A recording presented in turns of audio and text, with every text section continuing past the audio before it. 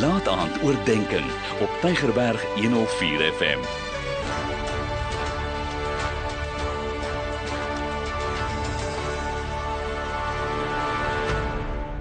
Weeskap is 'n pragtige aand vanaand.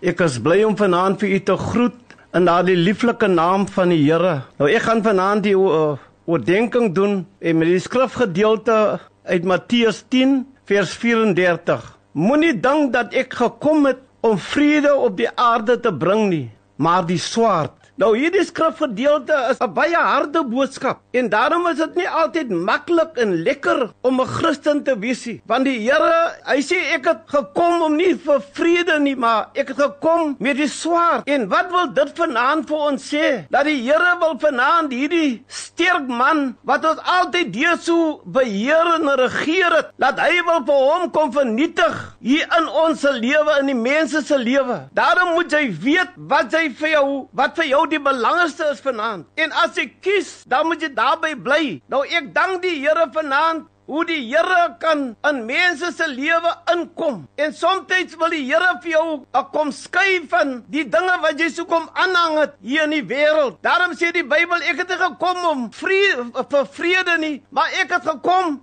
met die swaard. Hy sê, want my woord is soos 'n tweesnydende swaard wat sny deur murg en been. Prys die naam van die Here. Hy sê, ek het nie gekom om mense te paai nie, of mense te vrede te hou nie, maar ek het gekom, sodat julle kan lewe het, en oorvloed daarvan. Die Here sê, my boodskap, maak ook vyande, want ek het nie gekom vir vrede, sê hy, net alleen nie. Daarom sien u, die dag toe u die Here Jesus as die persoonlike saligmaker kom aanneem het, toe kom die verhoudings, toe raak die verhoudings so gespanne, en gesinne en families, hulle verstaan nie mekaar nie. Nou praat jy, waarom doen die Here dan almal hierdie dinge? Maar die Bybel sê dit gaan nie, dit gaan eintlik oor wie of wat vir jou as gelowige die belangrikste is. Nou die belangrikste vanaand van 'n gelowige as die Here. En die Here sê, jy kan nie God en Mammon dien nie. Hy sê, ek alleen is God en ek is 'n jaloese God. Prys die naam van die Here. En as God vir jou die belangrikste is, moet jy ekse bereid wees om die aardse opbrengs te maak, om my as God bo alles lief te hê. En dan sal jy ontdek wat dit beteken om werklik te lewe. Ek dank die Here vanaand vir sy woord, wat vanaand vir ons 'n sterk toring is. Dit is soms nie maklik nie, maar ons weet vanaand, as ons by die Here is, dan is ons veilig. So my dierbares vanaand, gaan dit miskien deur mekaar in jou huis, maar weet dat, halleluja, God is ook vanaand met jou. Maar hy het gesê, hy het nie gekom vanaand, net vir vrede nie, maar hy het gekom in die swaard, om vanaand, halleluja, dit uit te kap, wat jy behaag in sy oë is hy. Prys die naam van die Here. En ek glo vanaand, halleluja, waar jy sit vanaand, ongeag waar jy gaan. Wie weet vanaand, dis God se plan, om by jou by die plek uit te kry, waar God jou wil hê. En God, halleluja, vat die mens soms in sy ompad, halleluja, om by jou, by hom uit te kry. Want ek dink, halleluja, self in 'n skrifgedeelte van Josef, toe Josef sy broers hom in die pad gooi. Prys die Here. Toe sy broers nie geweet dat die pad na die koning se paleis loop deur die pad nie. Prys die naam van die Here. En die hulle nie geweet vanaand, halleluja, laat God, halleluja, wil vir Josef enig in die koning se paleis hê nie. Prys die Here.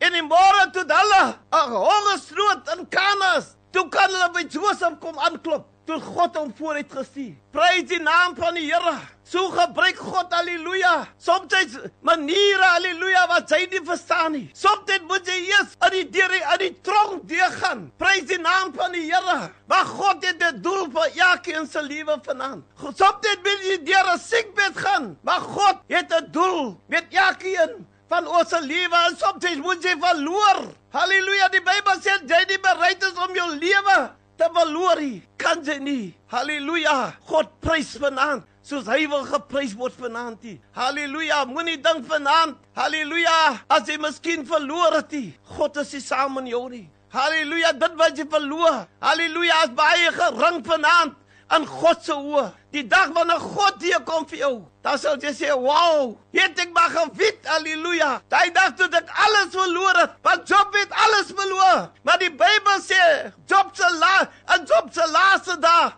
was daar nie 'n man in die ooste, wie so geseënd was, soos Job nie. Never mind, wat vanaand op jou pad is. Miskien is dit die kinders van jou. Sê, Here, ek bid al amper 20 jaar vir my kinders, maar Here, lyk my so dieper ek bid, Here, so erger raak hulle.